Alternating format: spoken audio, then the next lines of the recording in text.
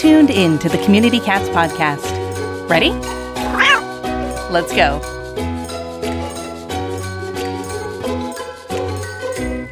Welcome to the Community Cats podcast. I'm your host, Stacy LeBaron. I've been involved helping homeless cats for over 20 years with the Merrimack River Feline Rescue Society. The goal of this podcast is to expose you to amazing people who are improving the lives of cats. I hope these interviews will help you learn how you can turn your passion for cats into action.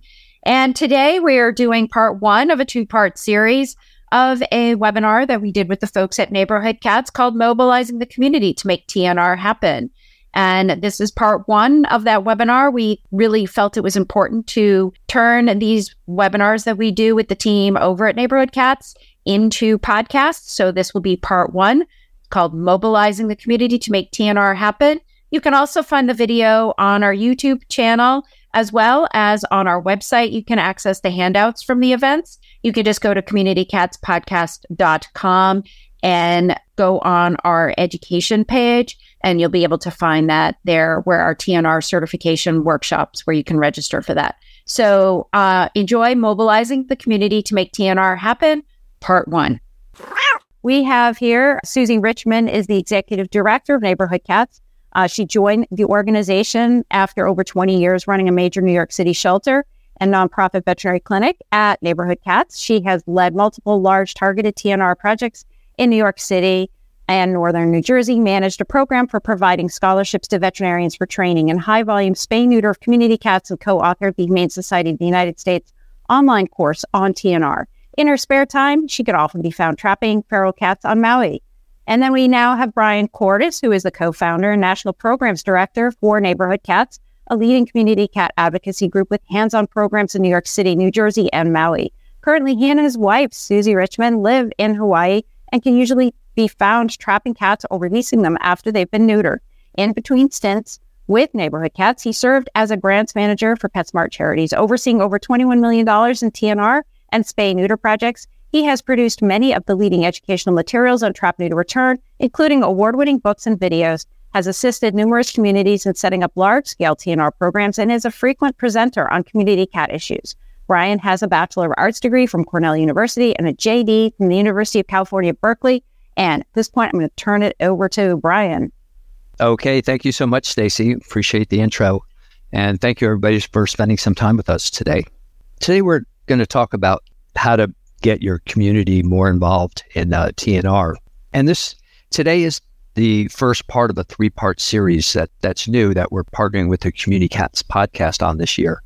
And it's about what we call community TNR. And that's as compared to, we do a lot of webinars. We'll talk about that towards the end. We have a whole series on just the hands-on work, trapping and using drop traps and caretaking, that kind of ground level stuff, which is so much the foundation of TNR. But today we're going to talk about how do you manage TNR on a much larger scale as more of a program manager, and where you're looking at your entire city or county or town's free-roaming cat population, and how do you manage that? And your ideal community TNR program is going to have these three components that you see here. And they may not all be there at the same time, especially in the beginning.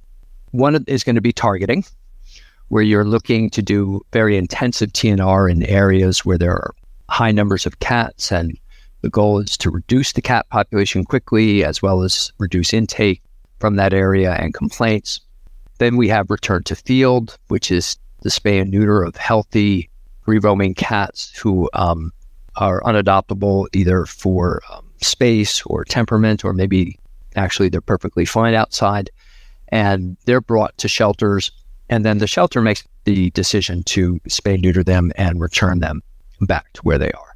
And that reduces euthanasia. It improves the culture in terms of being a life-saving one. And then finally, there's the grassroots mobilization component. And that's where you're trying to get the public involved. You're trying to get them to do hands-on work. And you need to facilitate that. And that's what we're going to talk about today. How do you go about doing that? And the goal is to a couple of things. One is to build awareness of what you're doing and support for it in the form of funding or manpower. And if it's done properly, over time, you will get a gradual population decline in the colonies and areas that are being worked in, not as quickly as if you're targeting. So that's the focus for today, is the grassroots stuff. We do have 2 more in this series, as I mentioned, coming up this year, and here they are. One is, again, about targeted TNR, and that's going to be on May 20th. And then we have a webinar on return to field, which will be on September 16th. So in the course of this series, we'll cover all of the different aspects of this working on a community level. Also, just want to refer you to this book that I wrote and was published by PetSmart Charities. You can download the handout now. It's totally free. If you do prefer to have a print copy, you can purchase one on Amazon.com. Just go do a search for my last name, Kortis, and it will pop up. And I think it's selling for about $19 or something like that. But this book will go into more depth about each of these aspects of a community TNR programming, including what we're talking about today. So I wanted to start the presentation with talking about neighborhood cats and our experience in New York City. Now, I realize that a lot of today's presentation is going to be sort of urban, suburban biased, because that's where you have dense populations of people and where mobilization is much, I wouldn't say easier, but much more feasible, because you're drawing from a large population base. Now, many of you may be living in more rural areas. So some of the stuff we're going to talk about today, you're going to say, I can't do that. I live surrounded by farmland. But I think a lot of what we talk about can be translated and adapted to a rural setting. It would be interesting to have a webinar someday taught by somebody who has that experience in a rural area. But I do want to acknowledge that today is more based towards more densely, heavily populated areas. So we began, Neighborhood Cats formed in 1999. There were 3 volunteers, including myself, who lived on the Upper West Side of Manhattan. And basically it started because we all came upon this colony of cats living in a courtyard, and each of us independently started looking into how can we help these cats. And we kind of found each other. And we were totally self-funded at that point, no formal organization. Back in 1999, there were no spay-neuter programs for feral or community cats in New York City. Some of the clinics would occasionally do some, but there was no TNR program to speak of, nothing formal.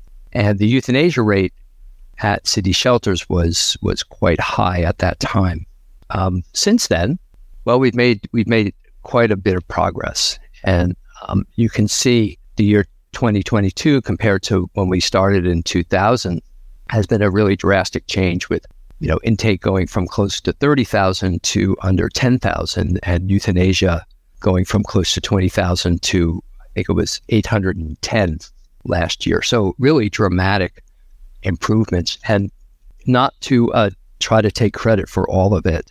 I think there were 3 major programs that were going on that made this happen. One was the Maddie's Fund gave New York City a multi-million-dollar grant that created a transfer program from city shelters into private rescue groups. And that had a huge impact. Also, the ASPCA launched a community-wide spay-neuter program for all cats and dogs. So that was a major factor. But then there was also the grassroots TNR effort that was led by Neighborhood Cats. In the beginning, it's now spread to a number of organizations.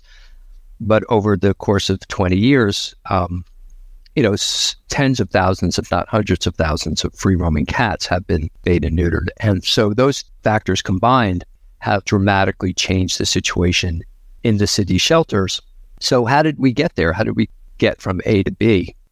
Well, I mentioned that first colony that we found, and there were over 30 cats living in an interior courtyard of 1 square block. Again, this is on the Upper West Side of Manhattan. And what we did was we developed relationships with everybody on the block who had access to the cats. So store owners, superintendents of buildings, doormen, people who lived there.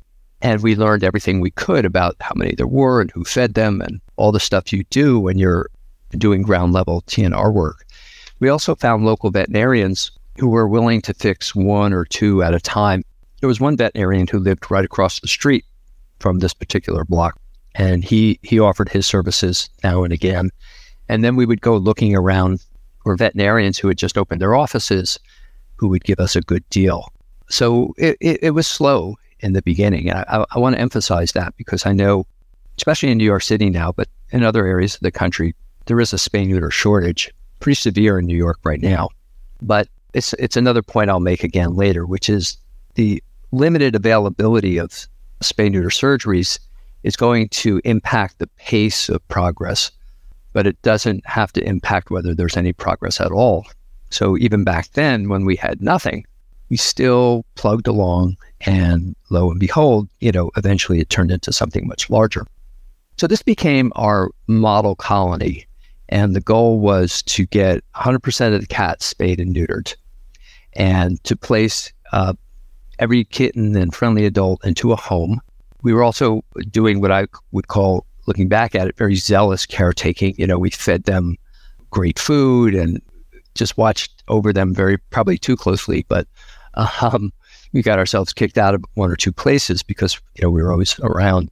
But we really did everything we could to take care of these guys, and then we kept data, we took photos and kept vet records on all the cats. And so, without really knowing what we were doing at the time, we were creating a model for what TNR can do, and it was successful. The colony, within a year, from mostly due to pulling kittens and getting them homes, the colony size dropped from 30 to 12.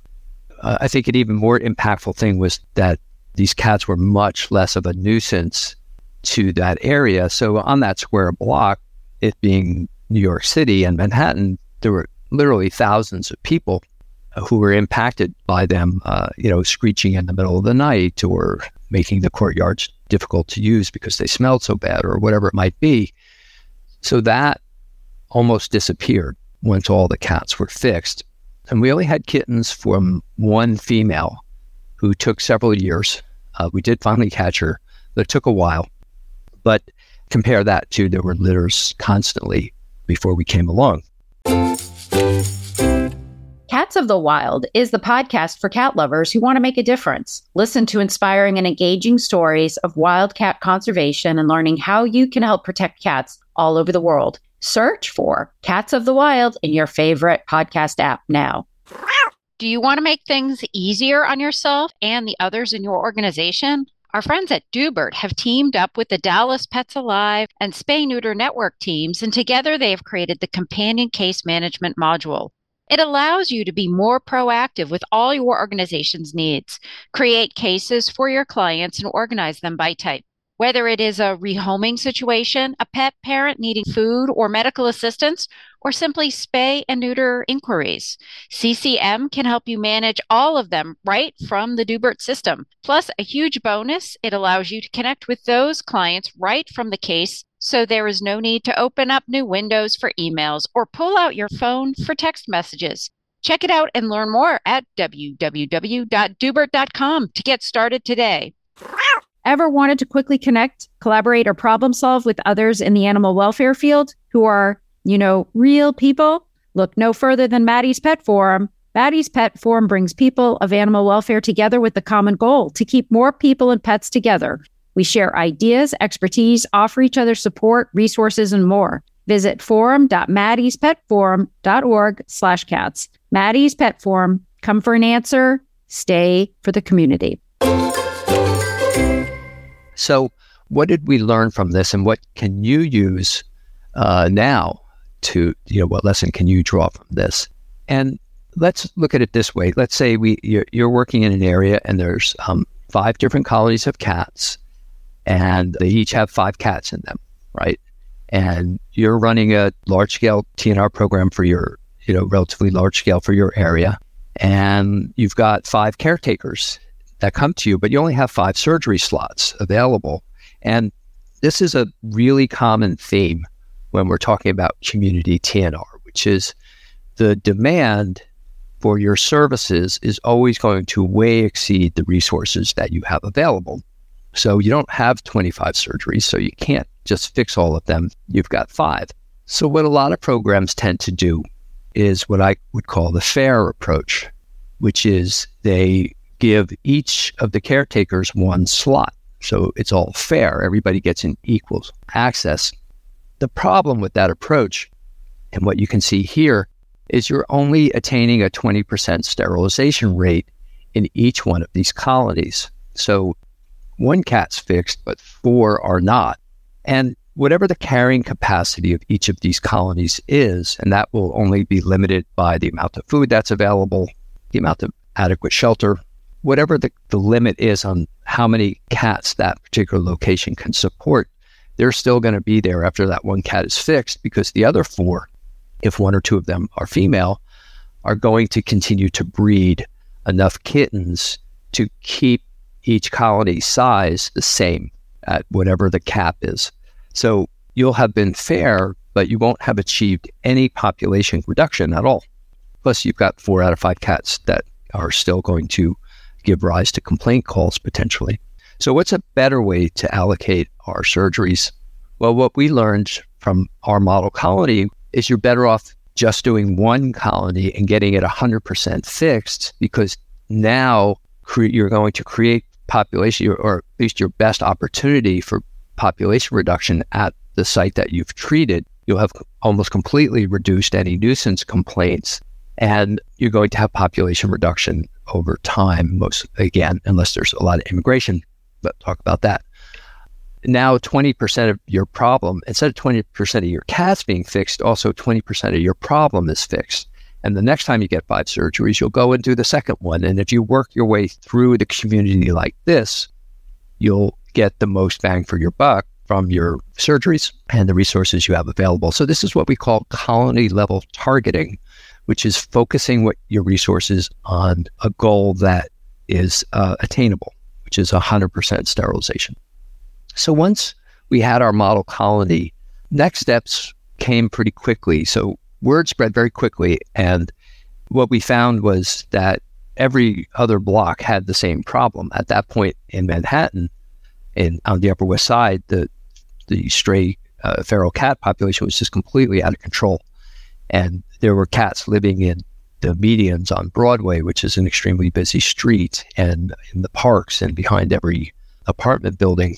So what we did next was we TNR'd the colony that was directly across the street. So we were working on the courtyard on 97th Street. So then we went and fixed the 20 cats that were in the courtyards of 98th Street.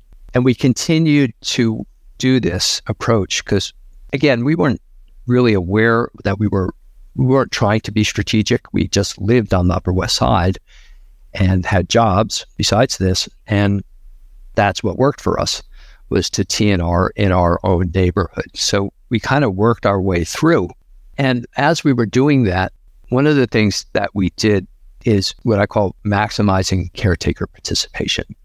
So as much as we could get from the people who wanted our help, we took. So we would try to get help with the trapping, holding the cats, during the project, transport, funding, feeding them, whatever we could do. Part of it was that we needed the help, again, because there were just 3 of us and a lot of cats, but also we didn't have holding space. We couldn't take all the time that was needed to do all the work. So we would involve the people who cared about the cats and were feeding them as much as possible. And then we would fill in the gaps. So maybe they couldn't trap. So, that was something we often did because we were developing an expertise at it. Or maybe they didn't have quite enough funding, so we would try to raise enough money to pay the vet bills, things like that. And in the course of this, we decided to incorporate, and being a nonprofit allowed us to start doing the kind of basic fundraising that nonprofits do, as well as getting small grants. So that just accelerated and allowed us to do more and more. One good example on the Upper West Side was there were a lot of cats in the park, Riverside Park, which runs for a couple of miles along the Hudson River on the Upper West Side. There were 4 colonies spread out throughout the park with about 65 cats altogether. And we were able to develop a very strong network of caretakers, the people who were feeding them every day, and turn them into trappers. And then we got the New York City Parks Department involved because, as you'll often find, these are long-standing problems, these cat overpopulation situations. So they were very receptive to trying to solve this. And we did get them 100% spayed and neutered. And just, again, this over time, this became quite a success story because 15 years later, there was only one cat left in the park. So basically what we did without quite realizing it was we developed what I call a model neighborhood. So we went from a model colony to a model neighborhood. And after 2.5 years of doing this, we had fixed every cat colony that we had heard of on the Upper West Side. And when we went to talk to animal control about this, they rang up their data and they found that from the 3 zip codes we'd been working in, their stray cat intake had dropped by 73%. And that was compared to the rest of the city, which had been rising a small amount, like it had been going up 3%. So the heads of animal control at the time were completely sold on the fact that this was a successful approach based on the data that was generated from our work. So again, what are the lessons that we learned from this? Well, this is, let's call this feraltropolis. And if we're doing colony level targeting, like we talked about at first with our model colony, you're getting 100% of the cats in that group fixed, but you're doing it, whoever calls from whatever neighborhood, and you're just going throughout your community without any particular strategy, it's going to look like this. You're going to get 100% where you go, but it's going to be scattered throughout. And the problem with this is once you have a TNR colony and the population starts to go down, doesn't necessarily mean the food source is going to go down. It's still potentially a receptive environment for new cats as the population declines. And these colonies are surrounded by unaltered colonies of cats who are reaching the limit of what their environment can support. So a lot of them are going to go out looking for new resources. And if you've got now 3 cats and enough food for 5, they're not going to be that, they're not going to try to keep out new cats as vigorously as they might if there was only enough food for the 3 of them. It's a good reason to teach people to lower the food source as the cats' numbers go down, but that can't always be done. So in this kind of colony level targeting only situation, there's vulnerability to population reduction being reversed by new cats migrating in. So if we don't just do colony level targeting, but we did that model neighborhood approach, the same number of surgeries done in this community would look like this. And we would pick one part of our city, like we did with the Upper West Side, and we would just focus there. Same number of cats, same number of surgeries, but then you generate those numbers we're talking about. Then you get that dramatic decline in kittens and in intake and complaints and things like that. And now you've much more strongly on a community level demonstrated the potential for TNR to solve free roaming cat issues. So success breeds success. And one of the things we learned is that real life examples are much more persuasive than theory. So I'm sure many, if not all of you, are very familiar with, can speak fluently on the topic of why TNR is a good idea and why it works and the vacuum effect. But there's nothing as persuasive as, hey, we worked in this neighborhood and there are no kittens there anymore. And there are very few complaints. And here's the testimonials and here's the shelter data. That is going to be much, much more persuasive. You're also going to find that there's other people in the community who are facing this similar issues to what got you involved, and they see you have a solution and they want that solution too. So that's what happened to us. We fixed one colony and things were much better. So then the next block wanted it done, and then the park wanted it done, and so on and so forth. You'll also find that having these empirical success stories is going to attract donors, and everybody loves a winner, right? And grantors and things like that. And rightfully so, because you're doing something that's working and it attracts support. It also provides you with the foundation now for expanding into the wider community. So for us, that meant, how do we go from the Upper West Side to all of New York City? And again, I emphasize that as you're doing this, it's very important to document everything you're doing.